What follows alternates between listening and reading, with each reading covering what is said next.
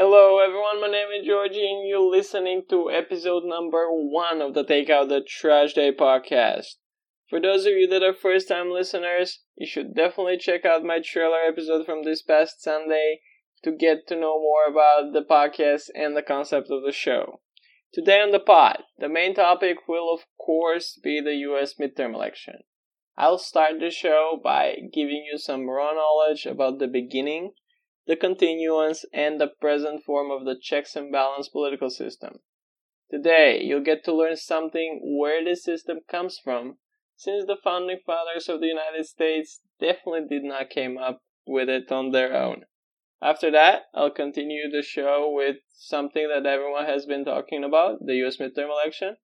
I'll give you the numbers, I'll talk a little bit about what happened, and give you my opinion on why things happen and how I think the results will impact the future of the United States. Spoiler alert, I'm pretty happy with the results, so you get to hear me excited about it. But yes, you get to hear all of it, plus some more about Trump being unpredictable again, if you stay with me in the next hour. Let's get started. As I briefly mentioned in the trailer episode, Take Out the Trash Day podcast would not be just another political podcast where I'm going to tell you the news, report it, talk a little bit strategy and why the news is important and how it affects the world and the countries and everything. But instead, this is going to be a podcast where I'm going to try and teach you something that you probably don't know about political history and science and give you that insight of why the things are the way they are. So when I was preparing for this episode, I struggled a lot with how to present you this aspect of politics, because why would you care about history when you absolutely hate politics? I was walking around Skopje, talking to myself as always, and trying to come up with this idea and the best way how to present it to you. And then something came to my mind. Why don't I tell you about my most favorite thing I've learned this week at my classes? I mean, I don't know about you guys, but I've been in college for more than a month now, and I'm absolutely loving it. So why not share some of the most interesting things I'm learning on a weekly basis? And I don't know how, but this week's most important and interesting lecture fits perfectly with this topic of the podcast, and especially this episode. If there's any historical political system that the US system is kinda based on, it's the one of the Roman Republic, which is arguably the first and the greatest republic ever in the history of civilization. But before I tell you why is that and how did that happen, do you know that even the Romans were not the ones that invented this balance of power and checks and balances? Okay, so what do you think when you hear the word Sparta? You probably have seen the movie 300, right? And most likely have sent or mimicked the video of Gerard Butler yelling, "This is Sparta," to some friend of yours. But did you know that military strength was not at all what made Sparta great in ancient world? They were not even that great in military. It was in fact their political system that made them so great and gave us the blueprint of what is now well known as checks and balance political system. Lycurgus, who my professor described him as probably the most underappreciated figure from the political history, and as soon as he said that, I labeled him as the greatest of all time, aka the GOAT in my notes, was the famous lawmaker who wanted equal division of the three branches of government, and was among the first who fundamentally wanted a democratic system when no one in ancient world wanted democracy. Sparta was a former city-state in ancient Greece that political system consisted of three different forms of government: monarchy, oligarchy, and democracy. The greatness of Lycurgus is that as soon as he became in power of the state, he started to take the rule away from the will of a single man, king, or the monarchy, and gave it to the Senate of Elders, or the Council of Elders, each of whom had to be at least 60 years of age, and from time to time a general assembly of the people that had some final say in the event of any conflict with the Senate. The people could not propose any laws, they could just endorse or veto what the Council of Elders proposed. It was a small step for Spartan, but it was a giant step towards democracy. It is the reason why Lycurgus is so important for the political world today. He's even among the 23 lawgivers that are depicted in marble bas-reliefs in the chamber of US House of Representatives in the US Capitol, and is also depicted on the frieze of the south wall of the US Supreme Court building. And that is how we get to the Roman Republic. The Roman Republic was an era of ancient Roman civilization from roughly 500 years BC in between the earlier Roman kingdom and later Roman Empire.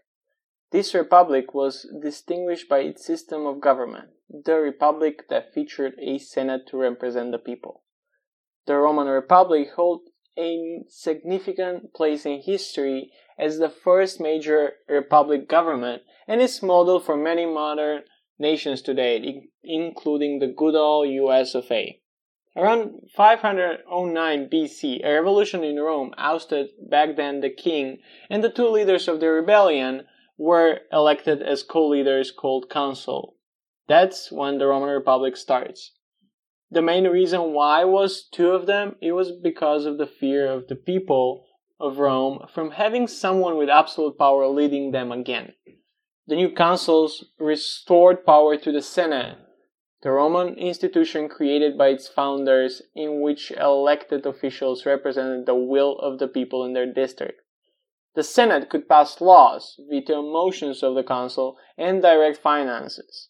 The Roman Senate was the first elected representational form of government in a major civilization. They also had people's assemblies consisted with plebs, or the people. There were 4 of them, and they all had legislative power. The fourth and very important institution in this system of Roman Republic were the tribunes, or the tribunals, who were in place to protect the interests of the plebs. But everything that is good doesn't last forever, and this is the case with the Roman Empire, the Roman Republic as well. Internal fractions inside the Republic led to a series of civil wars throughout the 1st century BC, resulting in General Julius Caesar crossing the Rubicon River and becoming the dictator of Rome. After Caesar was assassinated in 44 BC, people started fighting for power. Eventually, in 27 BC, the Senate awarded Octavian supreme powers, and he took the name Caesar Augustus, officially initiating the Roman Empire. The rise of an emperor with nearly absolute power meant the end of the Roman Republic, although the institution of Senate survived with much less power, but in a way continued to represent the will of the people in the government. Actually, they kind of stopped matter as the time progressed. The best example is that act that one of the first kings of the Roman Empire, Caligula, did. He was a crazy nutjob who eventually was killed, but at one point, to show to the senators how much they are important, got to the Senate with his horse and appointed him as senator of the Roman Empire. Fast forward many years later, Jefferson, Franklin, and the rest of the company of founding fathers copied the Roman Republic with the same fear as the people in Rome had back when they were starting their republic, having someone like Caligula in power. And here we are, election night 2018. I finally get to talk about this, and I'm so excited. I can't express how much this means just to have your voice heard. I've been active politically for 2-3 years now, but it has been always social media, internet, talking to friends, but now I have this opportunity to say it out loud and people can actually listen to it and agree or disagree with me. I cannot wait to hear your comments. Write an email or text me on Facebook, Instagram. I want to hear your opinion about what I'm going to say. It's awesome to have this chance to talk about the elections just because elections are my favorite time of the year. I believe that voting is the most effective way people can change things. So whenever I hear someone that is complaining and has not voted, I'm just so mad and so frustrated. I mean, if you don't go and vote and you complain about things being bad, it's your fault. You haven't voted. Like, yeah, one vote doesn't change a lot, But it changes things, it changes. If I believe that someone should have won, and my friend believes that, and his friend believes that, and her friend believes that, and we all get together and vote, that person will get more votes than if we decided to stay at home. Sometimes it just doesn't work. Sometimes there are a lot of people from the other side, more people from the other side, and they decide. But how are you going to get your voice heard if you don't go and vote? Yes, I love protesting, demonstration marches, and all that, and I've been part of many of them. But everything is everything is just one big preparation for that voting act. So if you don't go and vote, you cannot be serious about complaining. You don't get to do it. So yeah, I've been pretty upset about seeing people not voting, especially here in Macedonia. Basically here, every election we have only 60 to 65% turnout. So imagine if the rest of them, 40 to 35%, imagine if they get out and vote. Imagine what they can do. And then I hear people, because we have two-party system here and has been going on forever. And I hear people, well, there's no third party, well, things are bad, people are corrupt, politicians are immoral, I don't know. Hey, have you voted? No. Why? I don't have anyone to vote for. Nah, that's not true, man. You have people to vote for, you just gotta find them. Hey, organize things. Do something. But if you get those 30 to 35, 40%, you're gonna change it. You might not win at first, but your voice will get heard. So it's very important to get out there and vote. And that's why I love elections, because people can... It's what democracy is all about. People deciding who's gonna lead their country, what's gonna happen with their lives, and people decide the future on their own. But yeah, the election was crazy. Election night was fun. Have in mind that the time difference, US Macedonia, is 6 hours. So I got to be up all night filling up my little election board I created for myself, which I'll post sometime after the release of the podcast episode, and cover the election. I listened to people I've never listened to, probably. I've heard names of candidates that I don't want to know, because, I don't know them. They're unknown for me. They were at least unknown for me before the election. I saw people that I didn't want to see, and but it was fun. It was pretty fun. Literally, I slept only 30 minutes because I had classes the next morning, so I didn't want to go pulling an all-nighter. So it was like, okay, 30 minutes, okay. Set a few alarms, so just in case you missed the first one. But yeah, after they announced the House for the Democrats, I was like, okay, I can go and sleep right now for 30 minutes and come back. But it was crazy. I loved it. That's what life's all about. But if you have followed me on Instagram before the election, you probably unfollowed me by the time it was over, because it was just I got crazy and carried away with everything that was going on. But it was all worth it. It was totally all worth it. It was just people deciding what they're gonna do, and I'm so proud to see so many young people voting. So many people that voted for the first time. I'm so proud to see so many new candidates running for very first time and winning.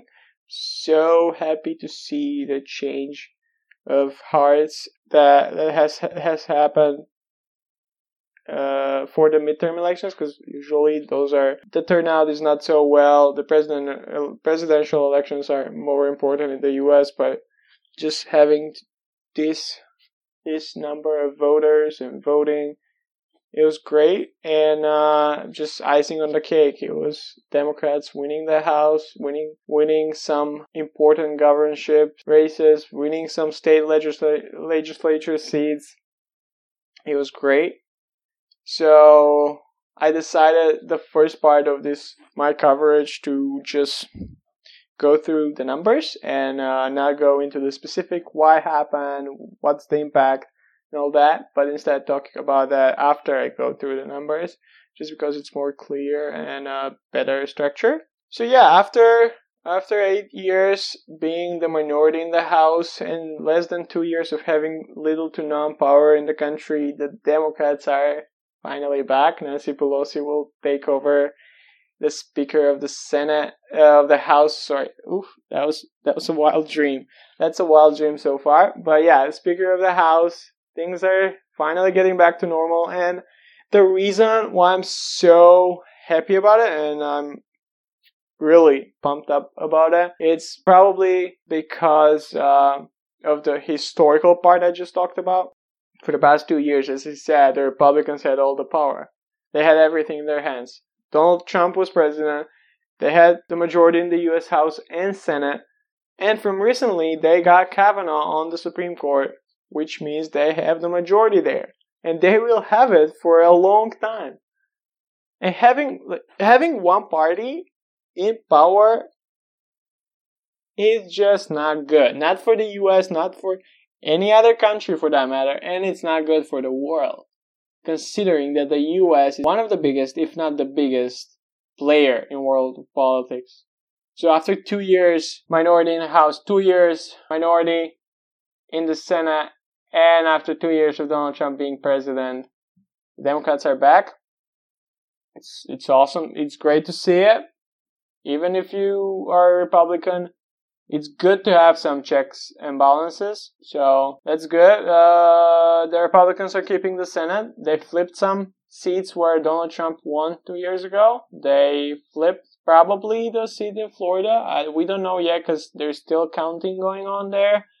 Democrats got Nevada and probably Arizona, which is pretty crazy because right now not all the votes are counted.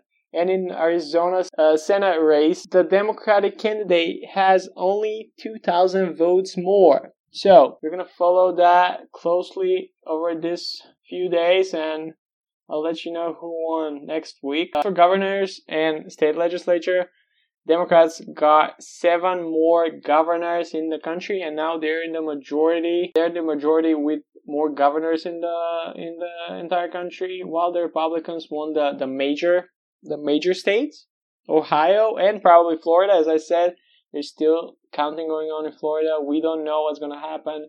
There might be a recount. Who knows? The Democrats had also a great night as for state legislature goes. They won over 350 seats and flipped some houses in the states all over the country. So that was great, and I'm going to tell you why a little bit later.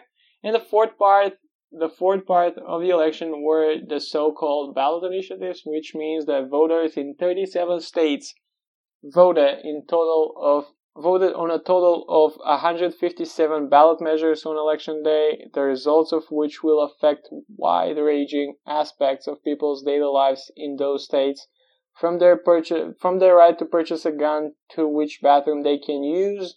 It's something that I wasn't sure how it's going to work, but apparently it went great.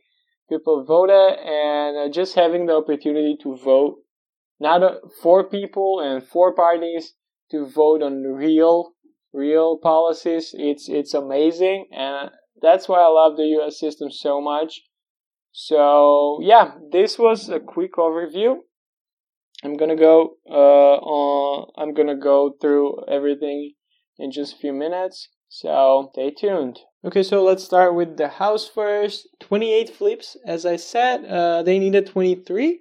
They won 28. They lost 2, but it's all good since they already have 225 congressmen and women. They're the majority.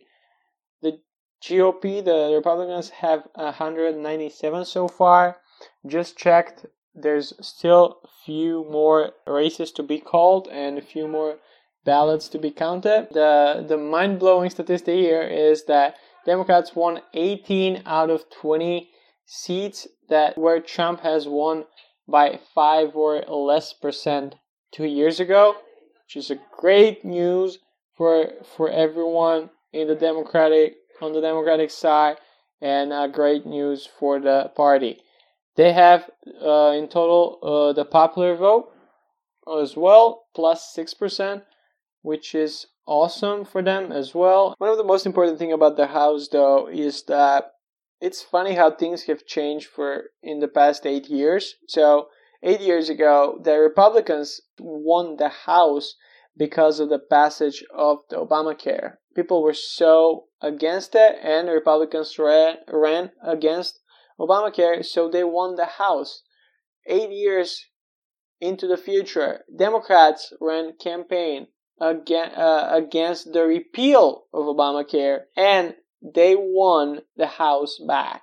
Almost 43% of people who voted said that repealing Obamacare was the main thing why they voted Democratic way. They don't want to see it repealed. They want to still have it as a law, and they want to still have it as a right. So it's amazing to see how things quickly change, and how something that was so negatively accepted is now one of the biggest ways how to get voters voting. Get people voting, actually. Thank you, Obama, for that. Great news from the House for Democrats. This win right now means that they get back the power of proposing legislature. Basically, Trump cannot pass anything without Democrats. And that is the best news of the week. It is big freaking deal that Nancy Pelosi and all the Democratic Congress men and women will have the power to say, no, you cannot repeal Obamacare. No, you cannot stop DACA. No, you cannot do what you want to do, but you gotta work with us. This is what we want. This is what you're gonna do in order to do what you want to do. This is great for Democrats to propose their Medicare for all. This is great for them to propose all the issues they've been running on. Even though they might not pass in the Senate, it's a great platform to run on. Once the election comes, they can say, look, we wanted to pass Medicare for all. We passed it in the House, but the Republicans in the Senate, they crushed it. So we are for this. We're not just talking. Look who is against. So it's a great strategy for the Democrats if they decide to actually do it. Hope they will. The Republicans will no longer be able to pass legislature with Republican votes alone. Instead, to get any bills through Congress, Trump will have to pair with Democrats. And my favorite part of this is that Democrats, the new Democratic majority, will also have subpoena power, which will help them investigate the Trump administration far more aggressively now on. As for the Senate, it has been more complicated than the House, and a lot more interesting to look at it, to analyze it, certainly for Republicans. But Democrats should not be too worried about it as well. I'll go race by race, the most important ones in Arizona. As I said, the Democratic nominee has only 2,000 votes advantage so far. It's too close to call. There's still ballots that have not been counted. So I'll update you on that probably next week. Florida, who knows what's going to happen there? The Republican nominee, Scott, who is the governor of Florida, he has been trying to not allow people to count all the votes in the race. He has been a Democratic seat, Bill Nelson, but who knows what's going to happen again. Too close to call. It was first called as a Republican win, but the advantage has been going lower and lower. So we might be headed to recount there. Don't know yet. In Indiana, Missouri, and North Dakota are three states that Republicans won. Where Democratic senators were the seat. Claire McCaskill, Joe Donnelly, and Heidi Heitkamp all lost. For me, expected. For most of the people expected.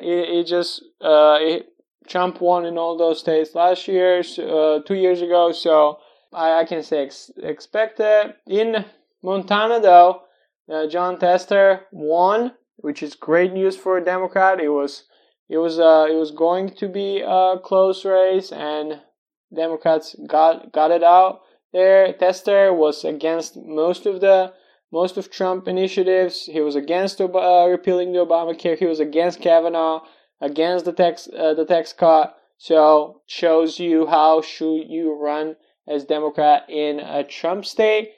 Big surprise and big upset in Nevada. Jackie Rosen won the Heller seat, so Democrats got this seat. Great news for Democrats again. Jackie Rosen's great candidate. Policies are great. It's one of the best news from the election. Good job there. In Tennessee, a place where it was expected the race to be close and maybe Democrats win. The former governor of Tennessee, Phil Bredesen, lost by 11%. So Republican keep this seat. But one of the best news from this Senate race, for me at least, are the 4 senators who were against Trump on Kavanaugh, tax cut, repealing the Obamacare, plus Tester, of course. Stephen Howe, Sherrod Brown, Bob Casey, and Tammy Baldwin, they all won their races. So Democrats get to keep 6 more years of those seats, which is great. Good job. But yeah, Beto O'Rourke lost. Texas keeps Ted Cruz as their senator for 6 more years. I'm going to talk about more Beto related stuff later. I'm just going to mention that he lost by close margin, probably closest in recent history in Texas, 2.8%. So good job there. Beto was one of my favorite candidates. I'm gonna talk more about it. I wanted to talk about the Senate races, especially because it gets harder for Democrats now. As I said, this means that Trump and the Republicans have clear path to appoint nominees and justices for life, possibly. Another thing why this is not so great about Democrats is that if the Republicans win Florida and Arizona, they will have 54 Senate seats. That's 3 more seats than the Republicans hold now. And it might be enough to insulate the party against Democratic attacks in the next election. For the next election, 2020, for Senate, Democrats need to hold on to Alabama seat that Doug Jones won. Doug Jones, who won a special election last year against an extremely flawed Republican candidate, will have to choose whether to seek a full term in the state Trump won with 62% of the vote in 2016. So that's gonna be hard to keep. But if Democrats lose the Alabama seat in 2 years, they'll need to pick up 5 seats to flip the Senate. It is so hard to find many solid opportunities in 2 years. The only Republicans that are up for re-election in the states that Hillary Clinton won 2 years ago are Senator Cory Gardner of Colorado and Susan Collins of Maine. But Democrats could also target David Perdue seat, John Ernest of Iowa, Mitch McConnell seat in Kentucky, Tom Tillis in North Carolina, and John Cornyn, Texas. But those are going to be more difficult, so Democrats might have lost the Senate for until 2022 or 2024, which is not good for them. That is why, even though they were not going to win most probably on Tuesday, it was important for the party to limit its losses. Some races are still uncalled, as I said, Arizona and Florida, but it appears that Democrats failed to keep the Senate within arm's reach 2 years from now. It's going to be really hard, but who knows? Things have happened. If they run good campaigns, everything is possible. But as for today, my prediction is that 2020 Republicans will still have the Senate, and it's going to be pretty hard for Democrats to do something about it. Moving on to governorships. Democrats flipped 7 governorships on Tuesday: Illinois, Kansas, Maine, Michigan, Nevada, New Mexico, and Wisconsin. Republicans won both Ohio and probably Florida. This is like the most closely watched race for the governor was in Georgia. It still hasn't been called. Brian Kemp is ahead. Democrats are still hoping to get close for a runoff with Stacey Abrams. But even if it goes in a runoff, the head-to-head favorite will be Brian Kemp, a Republican. This race was just frustrating all over the place. Brian Kemp, acting Secretary of State, has been doing everything to limit voting rights to Native Americans and to everyone. A lot of machines were not working on election day in Georgia. Over 45, he tried to limit the voting access to over 40,000 Native Americans. It was just corruption all over the place. So Stacey Abrams, the Democratic nominee, is still not conceded yet. Votes are still counted. We'll see how it's going to go. Updates more in the next few days. Republicans also held on in a couple of smaller states with outsized national implications. Iowa and New Hampshire, where the Democrats won the majority of governorships, which is great. And again, I say it's great because as far as state legislature goes, Democrats have won more than 333 seats in many different states. They have flipped some state houses and won some places they were not expecting. But the biggest reason why this is great for Democrats, the wins within the states and the governorship races, is because there's census coming up in 2020, and it means that those governors and those new state legislatures, they will have the chance to draw up new districts, because I don't know how much you know about gerrymandering, but it's a real problem.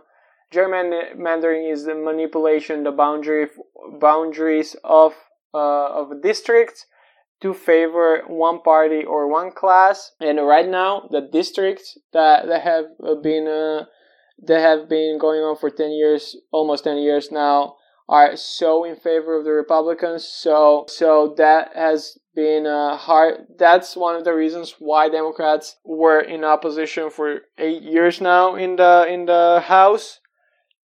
Having more governors, having more people in state legislature means more chance to Democrats to stop this gerrymandering from happening again in 2020, and to draw new maps which will be more equal to both parties and will represent the real representation of people. Also, great news for Democrats about those races is this is basically where you start. This is where you build your candidates. This is where first-time candidates happen, and later on, you'll get those first-time candidates going on for U.S. House, for the Senate. That's how Republicans won in the past 8 to 10 years. They first started in state legislature. They build up the bench, as it is called, and now we have the fruition of that bench. It's great to see so many new Democrats, so many new profile of Democratic candidates happening and running in state legislature and for governors. So good job Democrats, good job America. Ballot initiatives. Okay, so it's pretty new thing. The ballot initiative is not something that we have seen in many countries. But it's so great that people could actually decide on actual policies. So I'm just going to go through all of them, try to cover most important ones. Massachusetts, on Tuesday, passed the nation's first stateside vote on anti-discrimination protections for transgender people, prohibiting gender-based discrimination in public places. In Washington state, voters passed an initiative tightening gun control laws, which includes raising the minimum age to purchase firearms to 21 years. 4 states on Tuesday also cast ballot on Medicaid expansions. 3 of those states, Idaho, Nebraska, and Utah, voted to pass Medicaid expansion, which means 300,000 people, 300,000 more low-income Americans will receive coverage. The fourth state, Montana, rejected this measure. Voters in 6 states approved version of Marsy's law, first enacted in California 10 years ago. This California law grants crime victims 17 rights in the judicial process, including tightening parole requirement and protecting victims from the defendants. Advocates argue that crime victims deserve the right to legal standing and knowledge of a defendant's whereabouts during the legal processes, while critics, including the ACLU, say Marsy's law undermines due process and puts a stain on court system. Illinois, Ohio, and the Dakotas enacted similar laws in the past few years. Now the measure has passed in Florida, Georgia, Kentucky, Nevada, North Carolina, and Oklahoma. Alabama and West Virginia voters passed measures that cease to recognize and protect a woman's right to have an abortion, while people in Oregon rejected a measure to ban public funding for the procedure. But unless the Supreme Court overrules Roe v. Wade, the restrictions protecting the sanctity of life remain symbolic since they are not decided at the state level. Florida, for me, the most important news of the night, passed the historic Amendment 4, which will allow up to 1.4 million ex-felons to regain their voting rights. This means that 1.4 million people who have been convicted and have served their sentence get their voting rights back. So far, people in Florida who have been convicted and served their time have not been able to vote again. So, good job, Florida.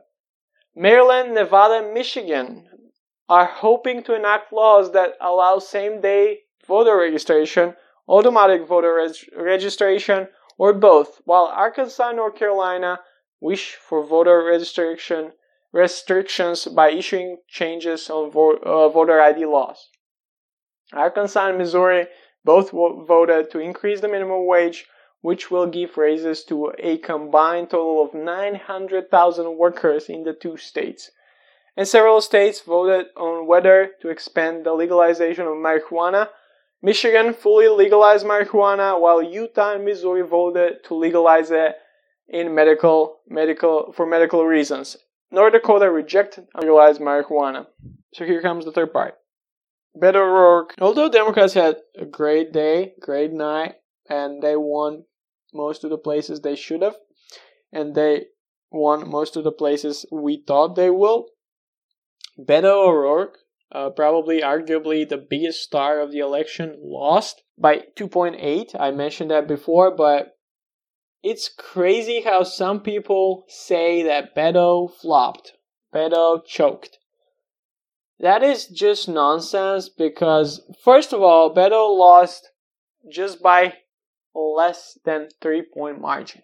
A closer race than many people expected and closer than some thought was ever possible. Okay? So, no one thought Beto will be within 3-point margin. No, Beto O'Rourke's army of dedicated voters, inspired by his candidacy, did not overcome Texas' partisan lean. And yes, he might have left some voters on the table by running hard to the left. But there are reasons why Beto was so successful. And even the result is successful. The turnout. It spiked. As of yesterday morning, 8.3 million votes had been tallied in the race. That's just a little bit fewer than 9 million votes 2 years ago in the presidential election. And almost double than the previous Senate race in 2014. Also, by running, Beto has helped other Democrats who ran for the House. 2 flipped seats and 2 Democrats going to the House from Texas. At least 11 state House seats in Texas were flipped just because of Beto O'Rourke. So, you cannot tell me that Beto's campaign was not successful. Yes, he lost. Yes, Ted Cruz is going back to the Senate. unfortunately, but he is. He's gonna stay there probably for 6 more years. But Beto O'Rourke did amazing job. Amazing. First of all these things I just said aside, he ran campaign as no one has seen in Texas. He went hard to the left. He talked about what he truly believes in. He was not trying to appeal to conservative voters like Bredesen did in Tennessee, and he lost by 11. No, Beto did not do that. Beto was true to himself. Beto was true to his supporters. Beto was true to all Texan people. And he lost by less than 3 points. Add to that, all the money he raised, no super PAC money, you get the blueprint how you should run a campaign. Whether you're a Democrat, Republican, whether you run in Washington State or Alabama, you should run as your true self. You should say what you really believe. You should do what you really believe in. You should not go like Phil Bredesen went in Tennessee. You should not try like Joe Donnelly in Indiana, or all the Democrats who ran as conservative Democrats in red state where Trump won, because that's not you. First, you're lying to yourself. Second, you're lying to your voters. And third, you're lying to everyone. And you're gonna lose. Yeah, you might win sometimes because the other candidate is worse than you, but that's not good. That's not good. Not for you, not for the party, not for the country. So I salute you, Beto O'Rourke. It just made me so proud.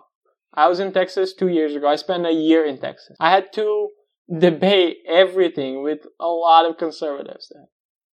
Just seeing Beto O'Rourke going out there in every county in Texas, just mobilizing people, doing this grassroots campaign no one in Texas has ever seen. It's amazing. It makes my heart full. It makes me so proud. So, good job, Beto. I'm already starting to lobby for you to run for president. So, Beto 2020. Steve Kerr also tweeted Beto 2020. So, let's do it. Beto, you can do it. And I might even try to United States just to canvass for you, although I cannot vote. Good job, Beto, and thank you for running true, honest, positive campaign based on your policy, based on your ideals, based on what you believe. Good job. Last thing I want to cover about the election is all the people who made history in this midterm elections. Diversity definitely won on Tuesday.